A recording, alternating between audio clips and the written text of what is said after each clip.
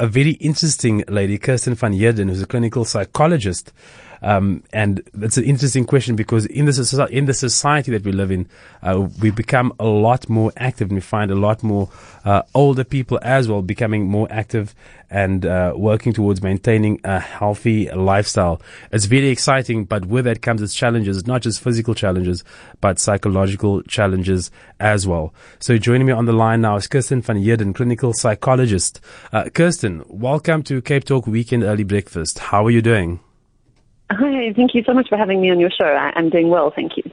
It's an absolute pleasure to have you. The topic I actually find quite interesting. Older athletes or older people taking part in sports or becoming more active.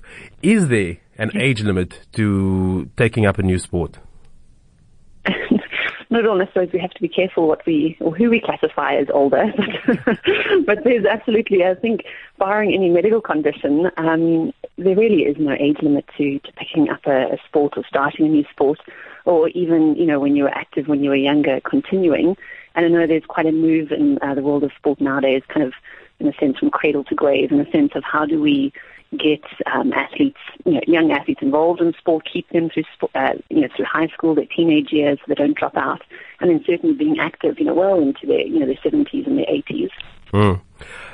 Why I find it interesting is because my parents have both, over the past year, they've started exercising. Obviously, my father, when he was younger, played rugby at school. Yeah. My mother's never really been a super active person. Yeah. But because of my father being diagnosed with diabetes several years ago, now his health is of a concern for him, and now they've started exercising. And that's obviously one of the pros when it comes to maintaining an active lifestyle as you get older. Absolutely. I think a lot of people, if they haven't exercised, when the kind of realities of your body starting to get a little bit older, and as you say, conditions such as diabetes, or if they're heart issues, or just if you're overweight, it can certainly be a motivation to start. And I think that's one of the things is that, certainly when you're younger, I think it's often more around being super competitive and maybe it's making teams. But it really needs to be that exercise just becomes part of your lifestyle and a habit, and a way to really, often people speak about almost self-compassion, looking after yourself. And I think sometimes we forget, in a sense, about our bodies and that we need to look after them as well. They don't just last forever. And I think when it comes to exercise as well, you always advise, consult your physician, consult your doctor, and obviously your body changes as you get older. Your recovery times are different when you're doing sports, and people as you get older, you generally start slowing down. What do we need to look out for as we get older, and we still want to maintain these active lifestyles? Yeah, and that's an interesting question, and I think, medical doctors would be able to give you some advice from a medical point of view. But, I think from a psychological point of view, it's really, I think, making peace with the fact that, I was even speaking to someone earlier today, like making peace with the fact that, your body can't necessarily do what it did when it was 20, but it doesn't mean that you can't be active, and it certainly also doesn't mean that you can't be competitive. If you look at masters sports, people that go and some masters or run at masters, they have age groups all the way up to, I think, over 100, which is quite amazing for me. So, that competitive streak doesn't just disappear. You just have to channel it correctly. And as I say, just adjust some of your training programs and not get too frustrated with yourself. I think for elite athletes, that can be a bit of a problem. And I know even for myself, I used to swim competitively, and seeing your time kind of getting slower and slower as you get older, and certainly not training as much. It's just maintaining a little bit of perspective as to why that's happening, and really enjoying exercise for the other benefits that it gives you, not that you're going to win a gold medal or go to the Olympic Games. You can tell them that. For listeners who have just tuned in, this is Cape Talk Weekend Early Breakfast with myself, Mark Johnson. We are in conversation with Kirsten van Heerden, a sports psychologist at Newton Sports Institute in Durban. Is that correct? Newton Sports Agency. Newton Sports Agency in Durban. We're talking about how to stay competitive and how to stay mentally competitive, and also just, being mentally aware of what you're capable of as you get older, but you still wish to take part in sports and you still wish to maintain an active lifestyle. If you have any questions or you'd like to comment on what we're talking about, please feel free to call into studio on 021 446 0567. That's the line directly to me. And of course on WhatsApp, You can send us your voice notes and texts to 072 567 1567. We're talking about that sort of that mental stamina. And earlier you mentioned, trying to encourage even young people to maintain an active lifestyle and not to stop doing sports after high school or in the middle of high school. And I think part of that motivation should come from retired athletes or retired sports people who carry on and become coaches and still are like mentoring those younger kids and those, like, when heroes retire, but they become coaches and they stay involved in those activities. Yes, for sure. No, absolutely. I think it is, first of all, for the elite athlete themselves when they retire, still being involved in some way. Or I know a lot of elite athletes feel that they want to give back to the sport that they were involved with.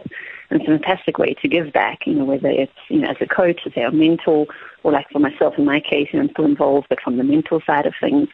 And yeah, I definitely think that we know people like having role models, so when you see former Olympians or world champions, and they're still active and, modeling this active lifestyle, it's definitely something I think that can help young athletes. And for me in particular, one of my area of interest as well is women in sport. And I think particularly for young girls to see women being active and older women being active as well. Because, there's this huge dropout rate of, girls in high school. They just, stop. I think it's something ridiculous, like 70% of girls drop out of sport in high school. So if we can have, again, these role models showing what an active, healthy lifestyle can be, it's not the only answer, but it's certainly, I think, part of the answer to getting people active.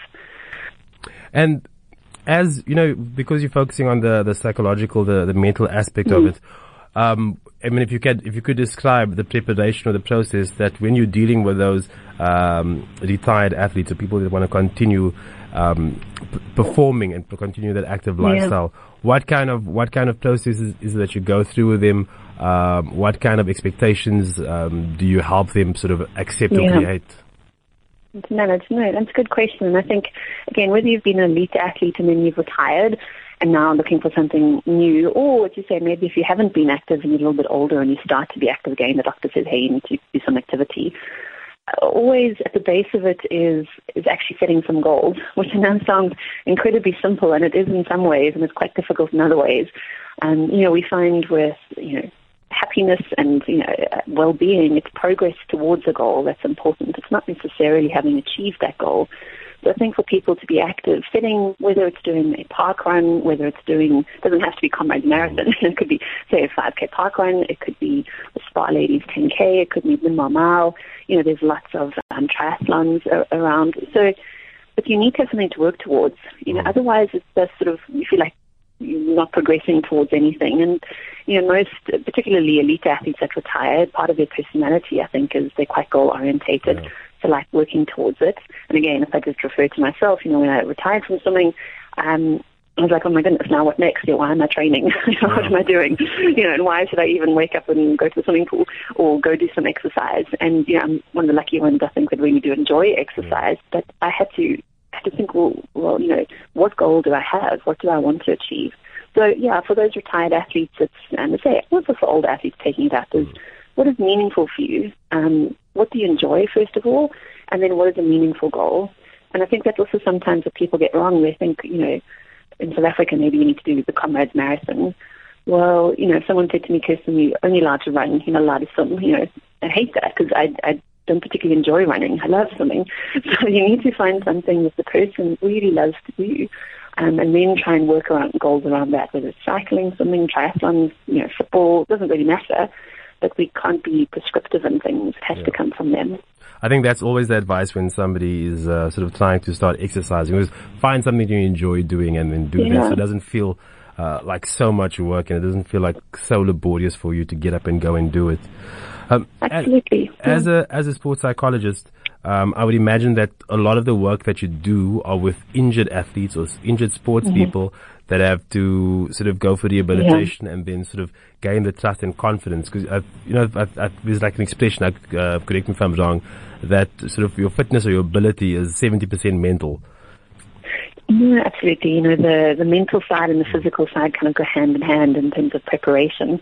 And I think, it's actually one of the most difficult things, I think, psychologically for athletes to cope with when is injury.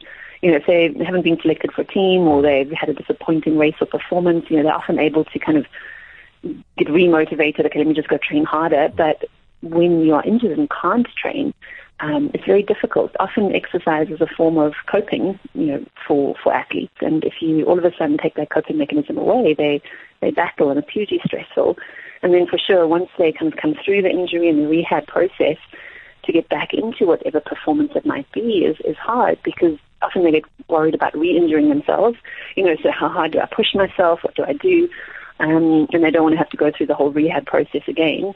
So yeah, it's quite a tricky time psychologically for athletes. Interestingly though, I think sometimes athletes, they can come back mentally stronger after an injury. And I know they don't always believe you when you tell them that in the beginning, but once they've gone through the process, it just often reminds them why they're doing it in the first place. They kind of regain the love of what they're doing. They have some time to think through some goals.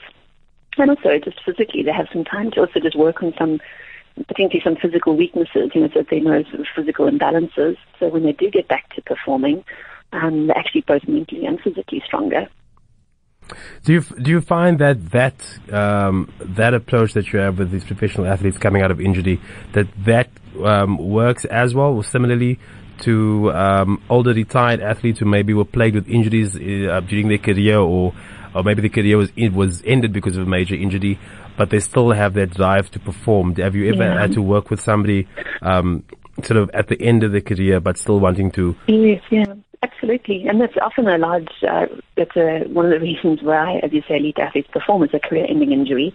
Or simply, you see a lot in rugby players, their body just is getting to the point where it just can't do what, you want it to do, or, they just take, 20 minutes to get out of bed every morning because they have to try and get, everything working, and they often kind of in constant pain.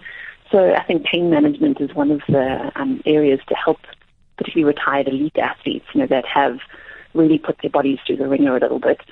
And then for sure, trying to find exercise that they can do, and again, that they enjoy, as we said before, and helping them, actually coming back to helping them set some goals in those areas. But yeah, as I said earlier, it's also trying to help them understand that you unfortunately don't have to be at that, or not going to be at that elite level, and finding a bit of enjoyment in the process.